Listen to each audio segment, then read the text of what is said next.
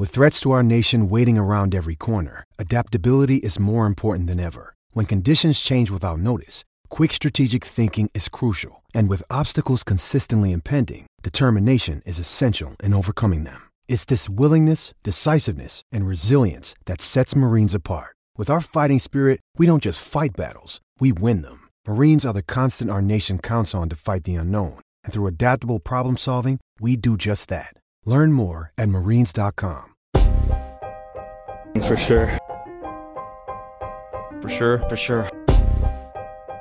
For sure. For sure. For sure. For sure. For sure. For sure. For sure. For sure. For sure. For sure. For sure. For sure. For sure. For sure. Welcome to another episode of For Sure, a 200-foot podcast. I'm Peter. And this is Sarah.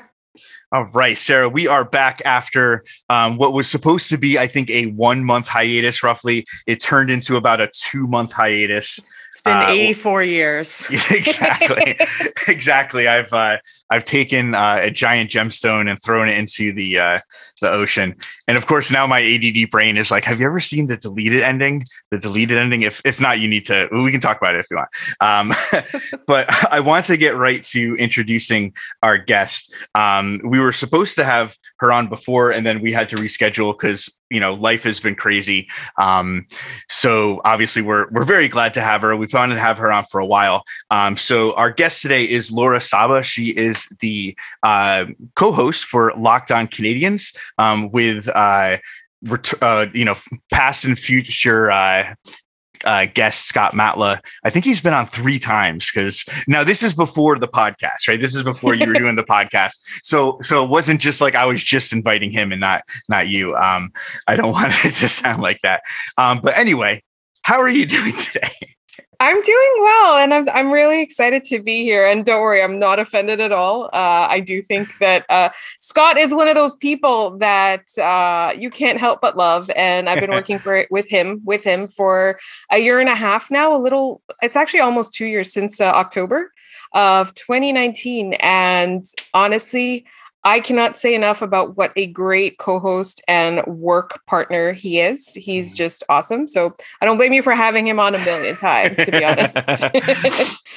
Yeah, the original idea was to have both of you on together because you co-host a podcast, and we've done that before with unfortunately I don't know if the podcast is permanently abandoned, but with Hannah and Megan from the Balls and Sticks podcast. Yeah, it's been on hiatus for a long time, so I don't know if it's permanent either, but they're great. Oh yeah, absolutely amazing people. So we are recording this on Saturday, June 19th, which is a new federal holiday, right? So we are recording this, but we, don't tell the federal government we're recording today. I guess, I don't know if we're supposed to take the day off of podcast. I think it's okay. We are, like I said, recording on Saturday, June 19th. And as we record this, a great event in the hockey world has happened that, Laura, I think you might want to fill us in about, tell us a little bit about how you're feeling about last night's game. And in particular, the exploits of the player that in 2019, I was pumping tires for. I was leading the train, the small wonder boy genius, Cole Caulfield.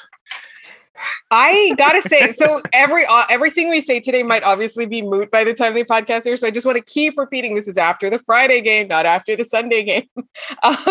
And so it's actually a really exciting time in Montreal. The whole playoff run has been really unexpected and exciting. And obviously the entire city is enthralled by it.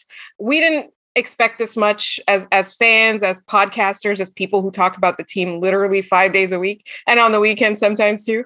And the Canadians have managed at this point to get a 2-1 series lead against one of the top 3 teams in the league. And that in itself is a massive accomplishment.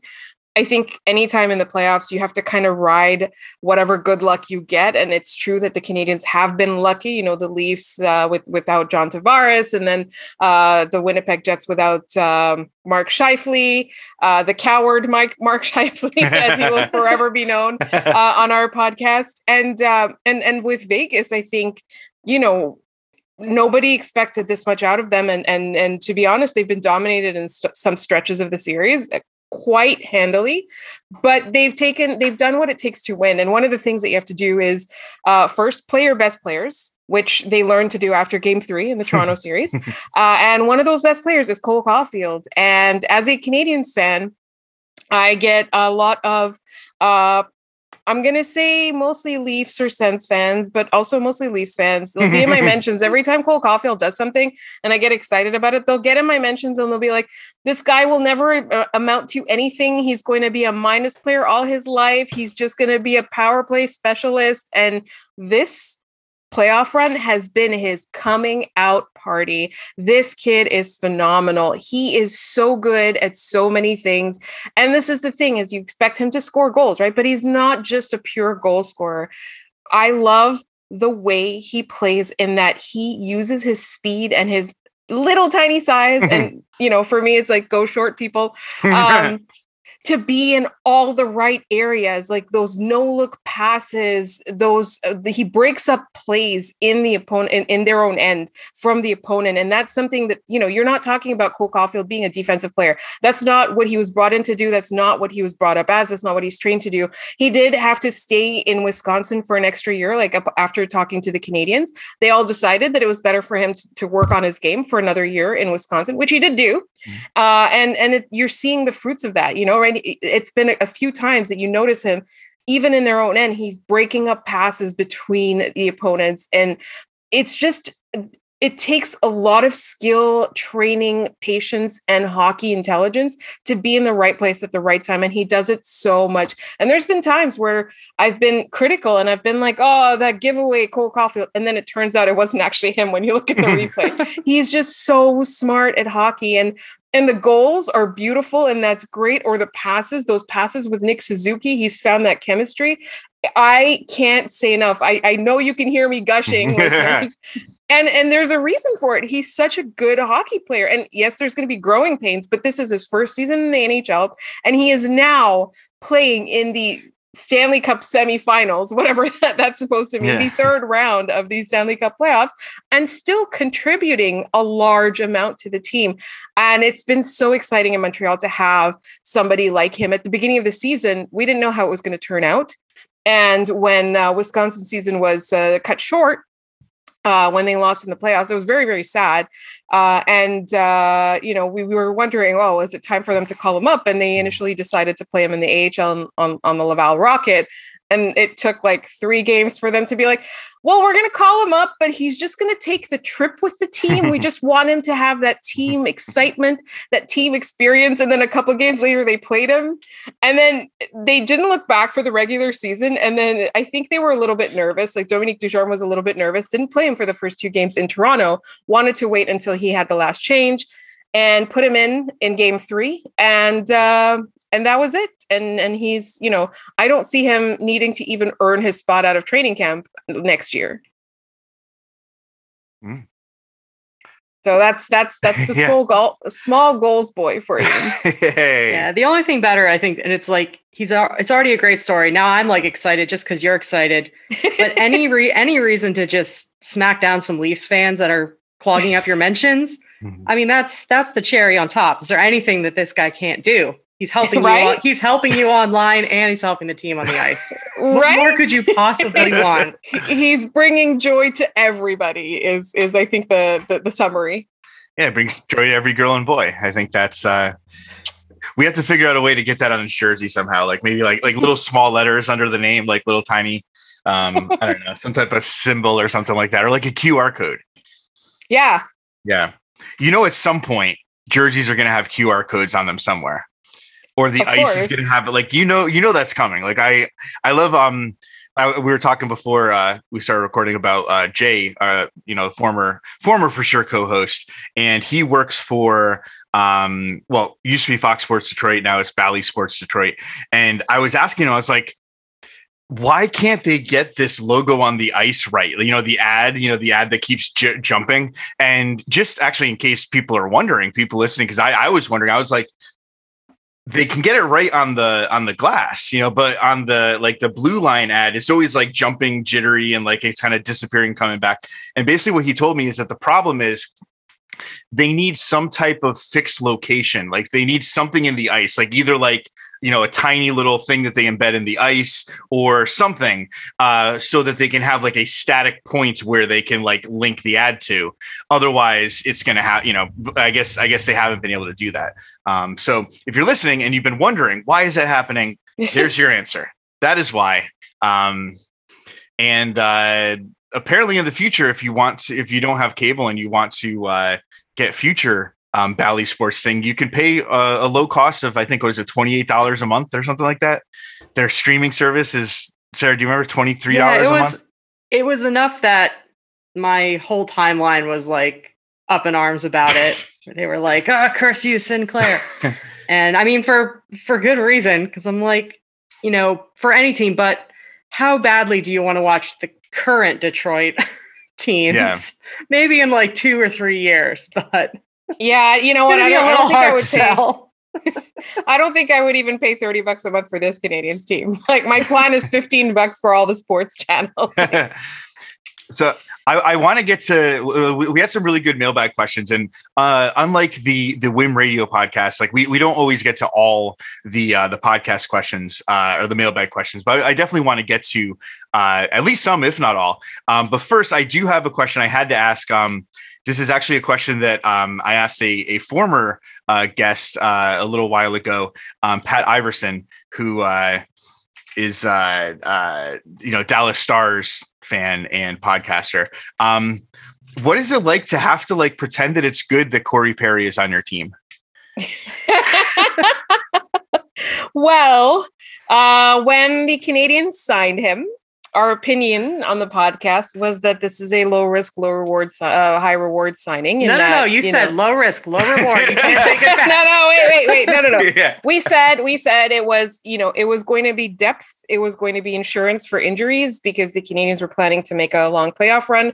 I personally also thought it was so that they could have somebody to get in Brady Tkachuk's face because the Canadiens had 10 games against the Senators this season. And it seemed like a last minute add-on, to be honest. And it was one of those, I need to point out that currently the Anaheim Ducks are paying him $6.5 million to play for the Montreal Canadiens.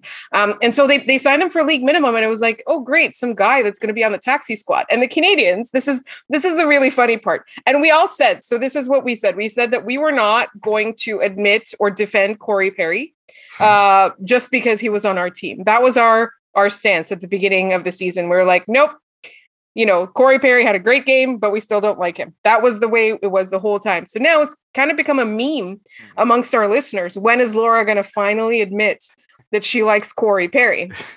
And I know that as soon as I say, all right, fine, I like Corey Perry, he's going to elbow somebody in the head or slew foot somebody or break somebody's jaw. Something's going to happen. So I'm holding out, and everybody knows I'm holding out, but now it's like, it's become a meme. And I quite frankly enjoy it. I have to say, somebody told me at the beginning that I'm trying to remember who it was. The Puck Bunnies podcast. Christina from the Puck Bunnies podcast was a Dallas Stars fan. When the Canadiens signed Corey Perry, everybody was like, you have to cheer for Corey Perry now. And I was like, I will do no such thing. And she replied, it's not actually that hard. And then I understand what she's talking about because he's very effective. He has been phenomenal on the Canadiens. For somebody who has had such a long career past him, I don't want to say he's old because he's younger than me, but he's old. And for him to bring this much to the Canadiens, he plays with Eric Stahl on the fourth line. We call it the old guy line, or because they play with Yoel Armia, we call it the Yold guy line. That's a JJ level pun right there. There you go. And he's been so good. And so like literally every podcast now, every post game recap, and it's like, oh, that line was so great. Corey Perry has been such a revelation on the Canadiens, but I still don't like him. Yeah, pretty much. I can understand that. Yeah.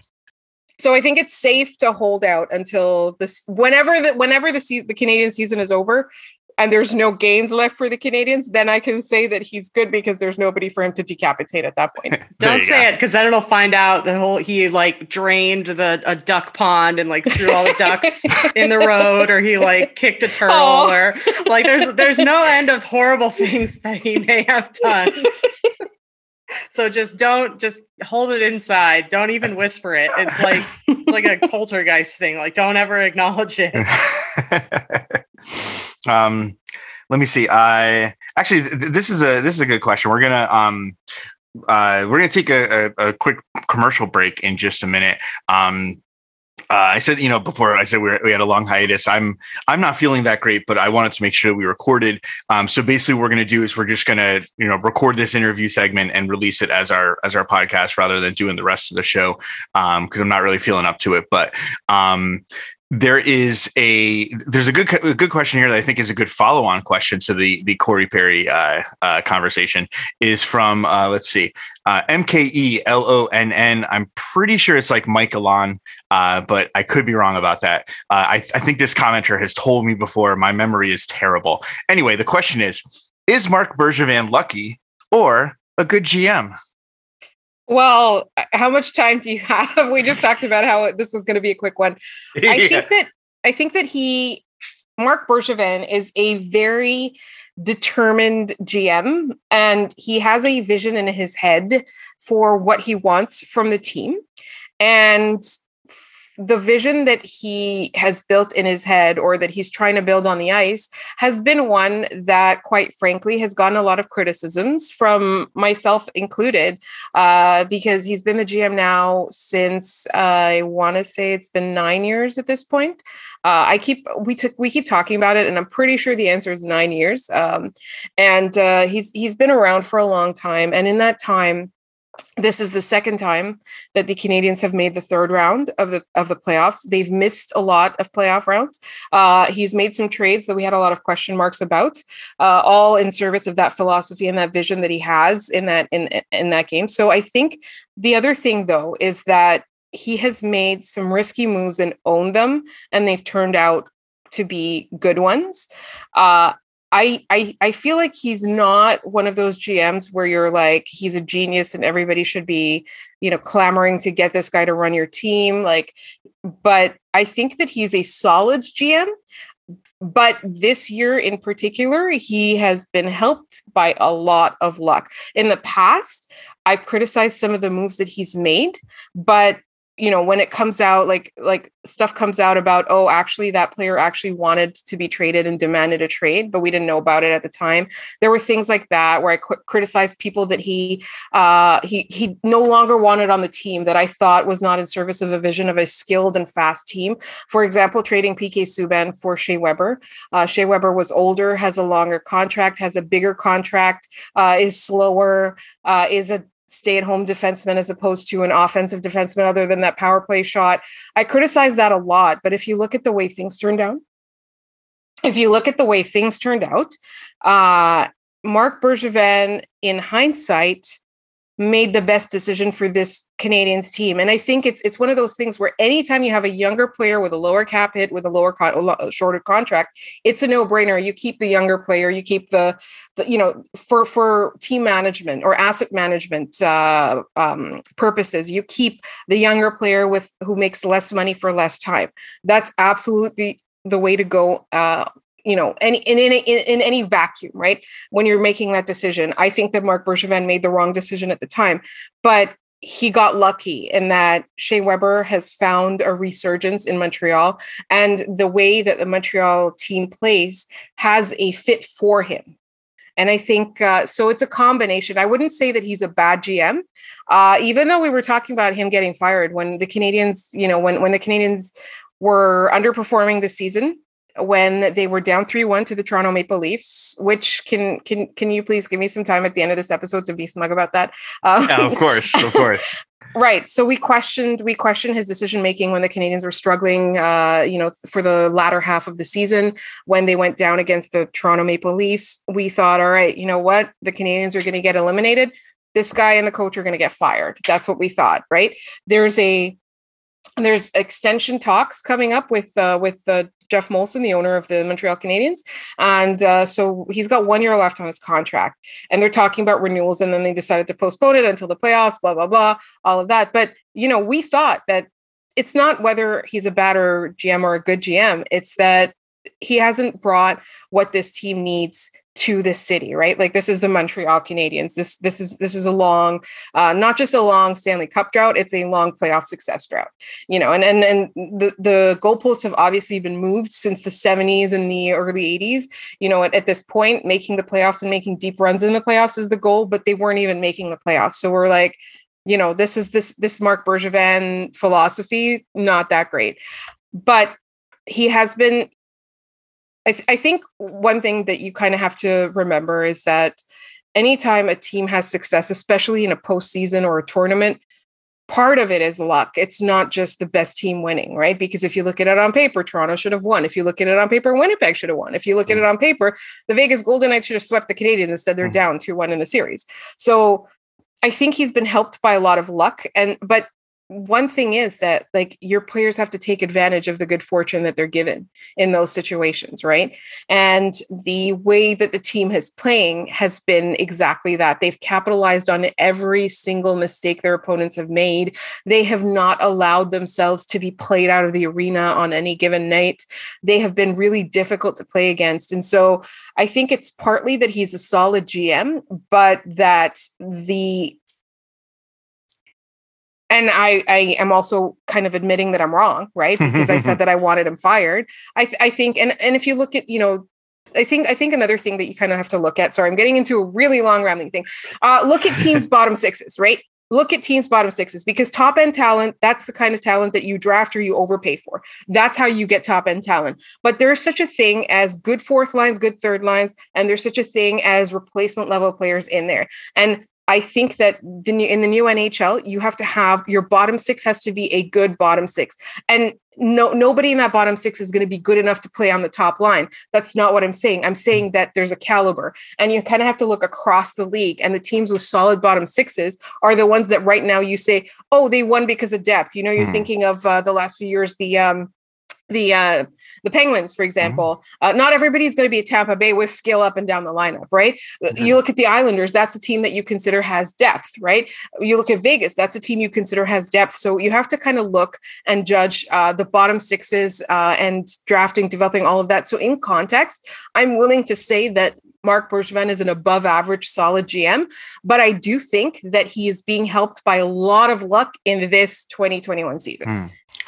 Yeah, I remember. I think it was definitely on SportsCenter. I think it was Kenny Mayne who said that games are not played on paper; they're played by tiny men inside television sets. So we're going to take a quick break, and when we come back, we have more with Laura Saba.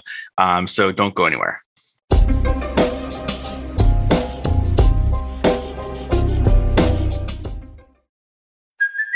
Hey, it's Kaylee Cuoco for Priceline. Ready to go to your happy place for a happy price? Well, why didn't you say so? Just download the Priceline app right now and save up to 60% on hotels.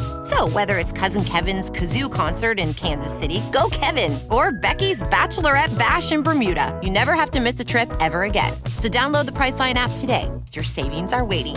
Go to your happy place for a happy price. Go to your happy price, Priceline.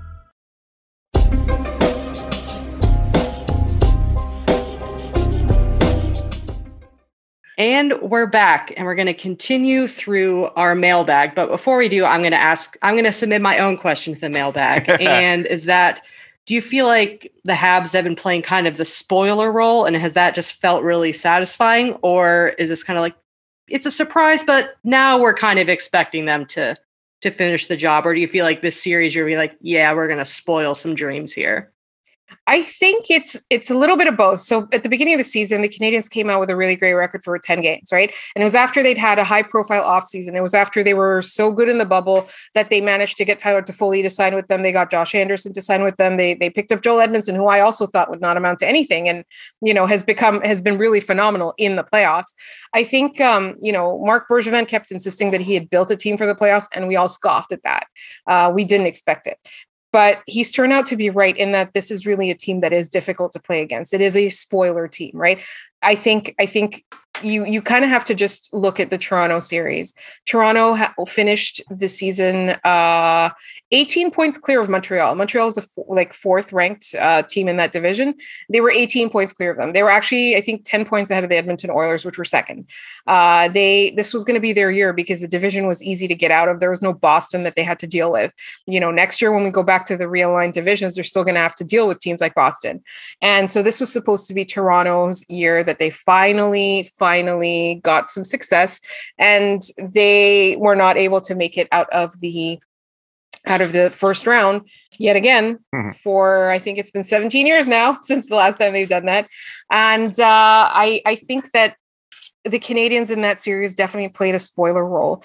With the Winnipeg Jets, we thought this was something that we expected them to win, but it was mostly because we thought they were going to be riding that momentum of the Toronto series. That it was a no stopping them now kind of thing. It's like when teams are upset higher seeds in the first round of the playoffs because they've been playing for their lives for the last few weeks of the regular season. It was kind of like that, but the playoff edition. So we did expect that, but we did not expect them to put up a fight against Vegas, and it was really we keep saying that anything after beating Toronto in that first series is gravy. We keep saying that, but at this point, we've gotten to, if you even look at the game last night and you look at the commentary, and people were disappointed in the Canadian start. And I think now the expectation is kind of seeping in. Not necessarily that they're going to be winning, but we expect them to put up a fight. We expect them to play better than they had. We expect them to adjust to the other team and win. And honestly, I'm still not convinced that they're going to be able to pull out 4 games against one of the top 3 teams in the league. You're talking about Vegas. You're not talking about Toronto, a pretender. You're not talking about, I'm sorry, I keep saying that, but it's that Toronto expected it to be easy and Vegas does not. I think Winnipeg also expected it to be easy and Vegas does not. Vegas is actually taking them seriously. And also Vegas is better than any opponent the Canadians have faced, even dating to the last bubble. They're better than last year's Penguins. They're better than last year's Flyers. They're better than any team in the North Division. This is the toughest task the Montreal Canadiens have had to pull off. And for me, I don't expect to win. But if they play the spoiler role, I'm so happy because, this is a Cinderella run. It's absolutely a Cinderella run. And an interesting thing is, I was thinking about this the other day that I don't know if you know this. Sarah knows this because she's heard it 80 billion times. I'm 42 years old, or almost 42. I grew up an Islanders fan, so I was an Islanders fan for 25 years. Until I could not take the ineptness of the management anymore. It was too much. But the thing I find very interesting is that in 1993, the one year that you think of a really big spoiler Cinderella type run was the Islanders beating the Penguins, the 2-time Stanley Cup winner. Everybody thought they were going to three-peat. The Islanders beat them in 7 games. And then they go on to play the Montreal Canadiens on their way to a Stanley Cup victory. Well, obviously the Canadiens, not the Islanders, knocked them off and then went on to win. And it was very interesting to me. It's I don't think it's irony. I think it's more of a coincidence, but that the Islanders and the Canadiens are back together and, they could meet in the Stanley Cup final. So, one thing I thought of as you were talking, based on Sarah's question last time, is I don't want to jinx anything, but hypothetically, if the Canadiens were to win, out of the 2 other teams they could face, who would you want to play, both as in terms of the team you think you would match up better against, but then also, if it is a different answer, the team that you think would make the best series. I think Tampa Bay would make the best series because they're much faster, they're more skilled, they're more fun to watch, and they're really phenomenal. That series would be really good because the thing that happens with the Canadiens is that when you're playing a more skilled team, your only option is to slow down the opponent, try to clog up the neutral zone, try to block as many shots as you can, try to kind of play a trap game.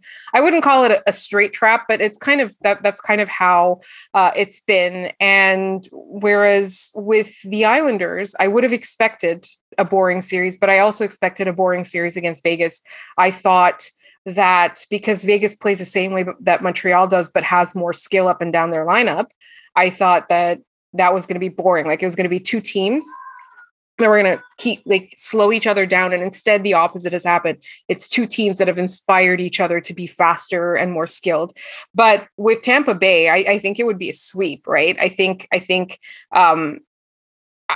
don't think the Canadiens have a shot against that much skill and that much depth because they already, if you watch them night in and night out against Vegas, even in the first period, they look gassed. They look tired, right? So I would say that, Tampa Bay would put on a clinic and it would be more entertaining. But against the Islanders, I feel like there's a shot because the thing with the Islanders, and it's another thing with Vegas too, is that what's going to happen at the end of the day is the coach who adjusts better and faster is going to win that series. I think, depth-wise, they're kind of matched. And coaching-wise, the Habs are outclassed because Barry Trotz is the best coach in the league right now. But I do think that it's going to be fun. It's been fun watching it against Vegas. It's been fun watching, between periods adjustments and the coaches kind of adapting and trying different strategies. And so for me, I think that I think the Canadiens would have a better chance against the Islanders. But in terms of better hockey, I think that Tampa Bay, even though they would steamroll the Montreal Canadiens, I still think that the hockey is going to be better on that front. And if you win, we'll just dub over this and you can just say for 20 minutes, never a doubt in my mind. I knew it. I knew the whole time, never doubted for even one moment. Right? That we would go all the way. I was the first person to say we would go all the way. I said it. Yes, I said it on this podcast. Yeah. And no, honestly, I have absolutely no problem admitting I'm wrong about anything. I just ask that people don't be jerks about it.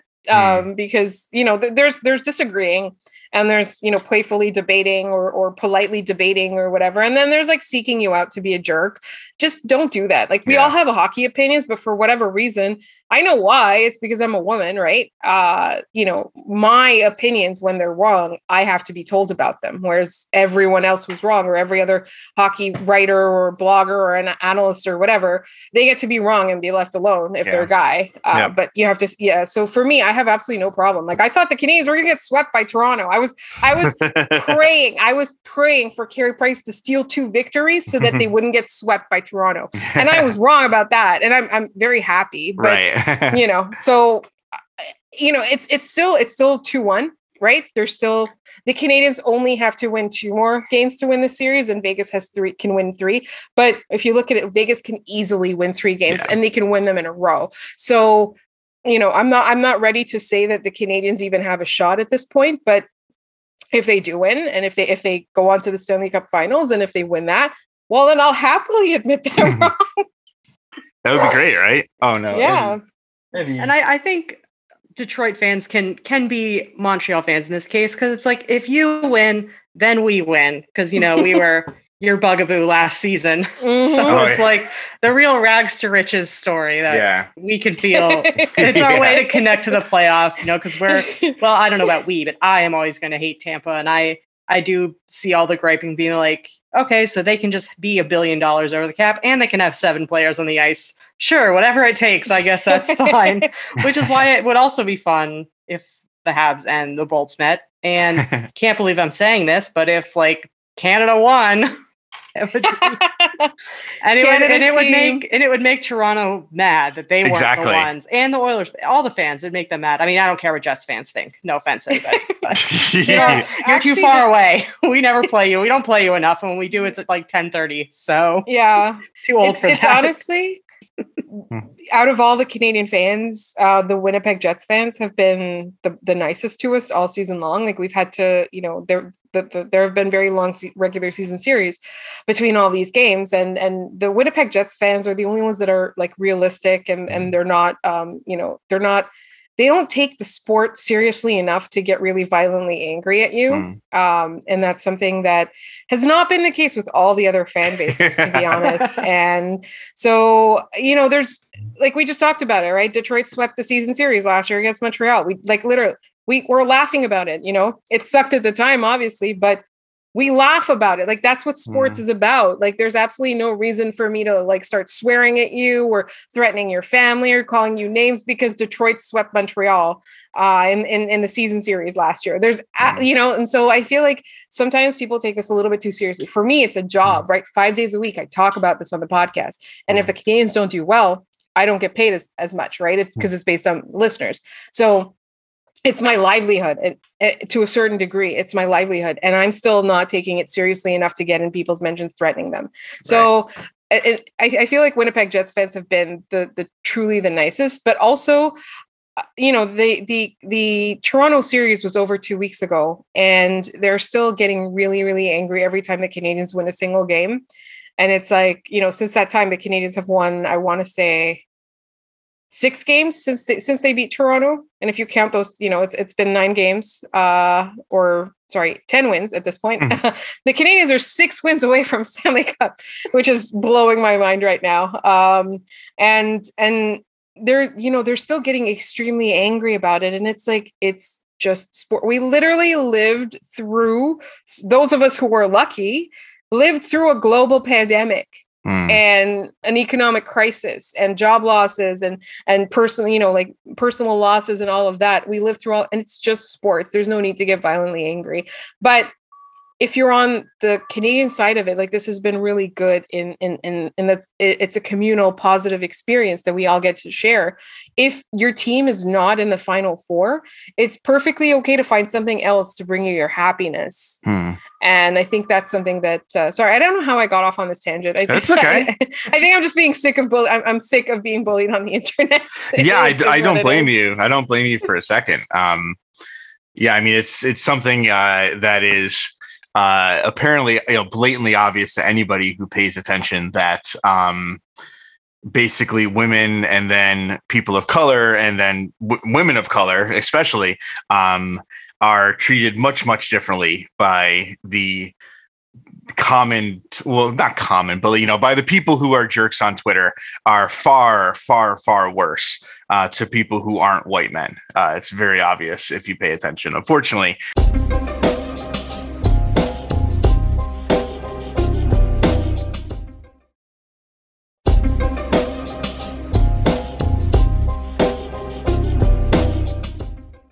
I wanted to make sure that we got to a pair of mailbag questions because they go together. They're like a matching set, right?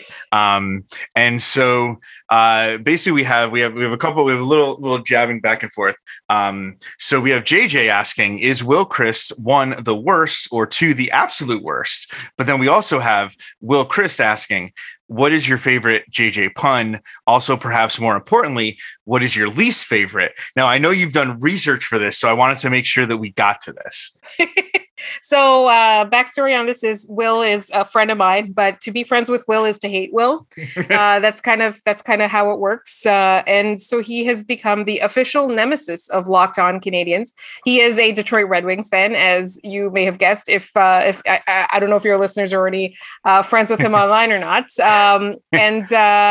So he has been the foil, I guess. We literally call him our official nemesis, and he asks us mailbag questions once a week that often send us into, weird tangents or just at least very, very frustrating. But the thing is, we nicknamed him the worst. So I understand that JJ is the absolute worst. Makes sense because it does describe Will, but because we nicknamed him the worst, I'm going to have to go with Will is the worst. As for the JJ puns, okay, I just want to tell the listeners my process is I went on Twitter and then I searched JJ's handle and also the words JJ no. And then I took all of the puns that people were replying to him on, and I've singled out 2. One, this is my favorite one because it's so good. When I was a kid, all I wanted to do was play house music while making leather. Then Full House came along and stole the name DJ Tanner from me. That's my favorite because it's so well done. And so my least favorite one is there were 2. Oh no. Can I say both? Yeah, of course. Okay. So one of them was the worst thing Steve Ott ever did was not have a son named Ian Kenneth. I can understand. So that's what the second worst. And then the other one is I understand the Leafs will be getting instruction on how to avoid bogeys on the golf course. Plan the par 8. And this was not from this year. This was literally from 2 years ago. This was not a this year pun, but I just. Oh my God, that's amazing. Oh Jesus. So we're gonna have to wrap up in a minute. Before we do, I want to do 2 things. Number one, I want to ask Sarah something that some of our listeners might be dying to know about. And then Laura, before we let you go, we are going to give you a little bit of airtime. It's totally up to you. I mean, you can go as long as you want to gloat / be smug / celebrate the upset over the Maple Leafs. Because originally, when we were planning on recording, I think it was like immediately after it happened or very shortly after. And so, of course, I didn't want to deny you that opportunity. So we'll get to that in just a second before we sign off. But first, Sarah, inquiring minds want to know. Everybody wants to know, what is the update of Stevie, a.k.a. the Killer, Eisercat? What is going on with the saga of Stevie and the Mouse? Okay, so for anyone who doesn't know, I have a 4-year-old calico cat named Stevie the Eisercat, and I've had her for a little over a year. She's a quarantine cat. And about 2 weeks ago, I was doing work. I'm actually sitting where I usually do work, and I look over and Stevie has something. So I was like, let me record this just in case. I thought she had a cicada because I live in Maryland, so it's been cicada central. Oh no, she had a mouse. She had an actual real live mouse. So it's pinned to my Twitter right now. If you want to watch the video saga, it's really embarrassing for me. And so she lost it, lost it. And 2 weeks later, it showed up again. She did nothing. And I was like, hey, you have one job. This is your job as a cat. You've been training your whole life for this. So it disappeared again. I had some mouse traps. They did not work. And then she comes in and she's staring at a chair very, very intently. And I'm like, oh, it's in here. It's totally under this chair. So I just leave her to it. And then she snatches it up and runs into the other room, lets it go again. It runs into a cabinet. But that time was my fault. I didn't have a plan of what I was going to do if she caught it and didn't kill it. So the third time was the charm. I had a bowl and I had a plate. So when she caught it, she let it go. I slammed the bowl down, put a plate underneath it, and then took it, 100 yards away from the house and threw it. And it may have been dead, may not have been dead. But what matters, it has not come back. Or if it has, Stevie hasn't found it. The mouse traps haven't found it. And I have seen no evidence of any mouse. I feel like it's going to run by now and I'm going to start screaming. But there have been no more mice, although she does sometimes stare at the wall like there might be something in there. I'm choosing to believe it's a ghost and not a mouse, that it's the ghost of the previous resident of this house who is not mean, hopefully. But there's been Stevie has remained smug in her hunting prowess. I had to take back all. I had to admit I was wrong, which is what we're learning on this podcast, to admit when we're wrong, that she is maybe not a killer, but she is a good hunter. And hopefully her threatening presence will now keep all critters out of the house. I did find a dead mole in the backyard but that I think is unrelated. It's unrelated and was not Stevie involved unless she's found a way out of the house. But it was quite the saga. And if anyone, and like I said, it's my pinned tweet on my profile if anyone wants to watch the video footage and the director's cut. Yeah. Awesome. So I heard, I don't know if this is true, but I've heard that there is going to be a Zack Snyder-esque re-release of the Iser cut. And it's going to be 4 hours of a loop of Stevie chasing a mouse. And then there's also going to be one that is just in sepia tone. Yeah. It's the same exact thing. It's just going to be in sepia tone and a 4:3 aspect ratio, of course, because we need to preserve the I don't even remember the dumb phrase it was, preserve the director's vision or something like ridiculous. Anyway, I've already talked about that. I think that was on Pat Iverson's podcast. So when I was on, I rambled about why I thought it was dumb. But anyway, or I don't know. Did we talk about it? Whatever. We got to go in a minute or a few minutes. But first, Laura, I wanted to give you the floor. I wanted to give you one opportunity to basically do whatever you want to do in regards to the win over the Toronto Maple Leafs. If you've written a ballad about Cole Caulfield, we're ready to hear it and give you some feedback. Actually, one of like a podcast friend of ours is actually a folk singer and wrote a song about Tatar, but I'm hoping there's going to be one about Caulfield. No, for me, honestly, one of the things that I wanted to talk about a little bit about was that Leaf series, because here's the thing about acting like you've been there before. It was 3-1. It was before Game 5 had happened. And the Toronto Maple Leafs fans on Twitter were retweeting all of our takes from Game 1, which was the one game up until that point the Canadians had won. They were retweeting all our joy about it. They were retweeting our podcast episode, like literally it was just, let's recap that win and enjoy it. Things like that. And they were harassing a bunch of Canadians fans. A bunch of them started harassing me actually, I want to say it was right before that. No, it was after Game 5 or 6. But anyway, so they were just like literally smugly retweeting and making fun of our takes before the game had taken place. And this is the thing. I don't believe in karma or jinxes or things like that, but I do believe in learning about acting like you've been there. And so what ended up happening was the Canadians won Game 5, then they won Game 6, and then they won Game 7. And now the Toronto Maple Leafs fans have been it's been weeks and weeks of raging and writing treatises and essays and talking about how they're never going to give this team their time and energy again. And then they've been doing nothing but talking about the Toronto Maple Leafs and their failures. And I just want to say that if you take sports that seriously and your entire identity is wrapped up in being a sports fan of a particular team, then you kind of have to learn how not to be a jerk, because what's going to end up happening is when it inevitably bites you in the ass, just like it does for every sports fan of every team, because no team is 100% successful all the time, is that everyone is going to be like, well, first I thought you were a jerk. Now I think you're a jerk and a clown. So I just, it's not like, I'm smug, and it's not an accomplishment that I personally had. It's an accomplishment that a bunch of players in the TV, like the tiny men in the TV had, right? That it's not like, my identity is not as a Canadians fan, even though I'm a podcaster. My identity is a person who's enjoying this Canadians run.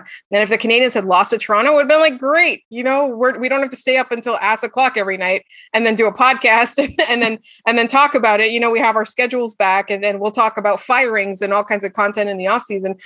But all of this to say is that, like, if you're going to be a jerk to someone, wait for a reason to actually be a jerk about it. And this time, as has been many other times, the Toronto Maple Leafs did not make it out of the first round. So maybe wait until that happens before you start being a dick. Hubris. That's my whole thing. Yeah. That's my whole thing. I'm not smug that I accomplished this. I'm smug that you were told by forces beyond my control. It's like the Monty Python giant foot smash, right? Exactly. And this is the thing, like, my team has not had success since 1993. We're literally talking about right now about how it feels like 1993. Yeah. They've been underperforming since the 90s, and there have been some really miserable years. And, as a fan base, we're kind of known to be quite heated, but even so, like, the extent to which we enjoy our team, it's self-deprecating humor, or it's fun, or it's making memes. And the whole thing is that when you're doing something like that, you're taking the joy out of being the playoffs, right? Like, the joy of the playoffs is watching that Caulfield goal over and over again. The joy of the playoffs is when the Montreal Museum took a really beautiful photograph of a Byron goal. I was like, we're going to hang this up, right? Like, the memes, like that kind of stuff, that communal, I don't know if you guys saw it. I'm sure you have. There's this guy that was interviewed before game 6 that was at the Bell Center, and right now the capacity is 3,500. It was 2,500 at the time, and before the game, like, they were interviewing people who had like paid to go to the game, and he was like, I swear to God, 2,500 is going to feel like 25,000 in there today. And he became a meme on Canadians' Twitter, right? Like, they did like a whole thing where how it was like a Canadian Heritage Minute. I don't know if you guys get that commercial across the border, but that's the fun, right? Yeah. Like, so we like, and so when you're kind of wrapping your whole personality up in the fact that, your team might beat this rival team up the 401, like it just, be prepared for disappointment, right? Like, you're not allowing yourself to enjoy the good. You're only immersing yourself in the bad, is what I'm saying. Absolutely. I think that's a great place to leave it. I think that's a very, very a very great sentiment to go out on. So we're gonna wrap up, and we're gonna say thank you very much for listening to another episode. We will be back in a couple weeks. Hopefully, fingers crossed, we'll be back on our regular schedule of every 2 weeks. Next time we'll have a longer episode for you. Hopefully, fingers crossed again. But if you would like to follow us on Twitter, you can follow me at pflynnhockey. You can follow Sarah at Helmeroids. You can, HELMERROIDS, just in case, right? You can follow Laura at The Active Stick, which is exactly how you would imagine it spelled. And you can also follow the podcast that she hosts with Scott Matla at Locked On Canadians. So it's at LO_Canadians. Remember the E, right? Not an A, that's the E. So you can check that out. If you want to follow our podcast on Twitter, we are not as active as I always mean to be, but you can follow us. It's at 200footpod. So 200 FTPOD. You can find us on Facebook, where I occasionally post, I guess, every now and then when I remember that we have it, at facebook.com/ForSurePod, FERSUREPOD. And last but not least, if you want to get some For Sure merchandise, you can go to tinyurl.com/ForShirt. That's FERSHIRT, where we have shirts and pillows and all sorts of stuff. There's a whole shop there, and you can get stuff there. It is awesome. The quality is really good. I have a bunch of it that I paid for. I have a bunch of it that I paid for. I don't even think I got a discount. So, but if you want to check that out, you can go there. So again, we will see you in a couple weeks. Thanks again. Before we go, Laura, thank you so much again for stopping by. Really had a lot of fun. Thank you so much for inviting me and letting me ramble on so much. I can't believe you let me go on that long. No, it was great. It was awesome. As a host, the more you talk, the less we have to talk. Like, the less we have to think about what do we say next. It was perfect. It was awesome. and it was good. It was all good stuff. It wasn't just like rambling about nothing. It was all entertaining and educational and very fun. So, all right. So we're going to get going. Have a wonderful, fortnight. I haven't been saying that. I probably am not going to start after hearing how it sounded. I was like, maybe I should try it. Nope. Pretty terrible. Not going to do that one again. But have a great For sure. See you everybody soon. For sure. For sure. For sure. For sure. For sure. For sure. For sure. For sure. For sure. For sure. For sure. For sure. For For sure. For sure. For sure. For sure.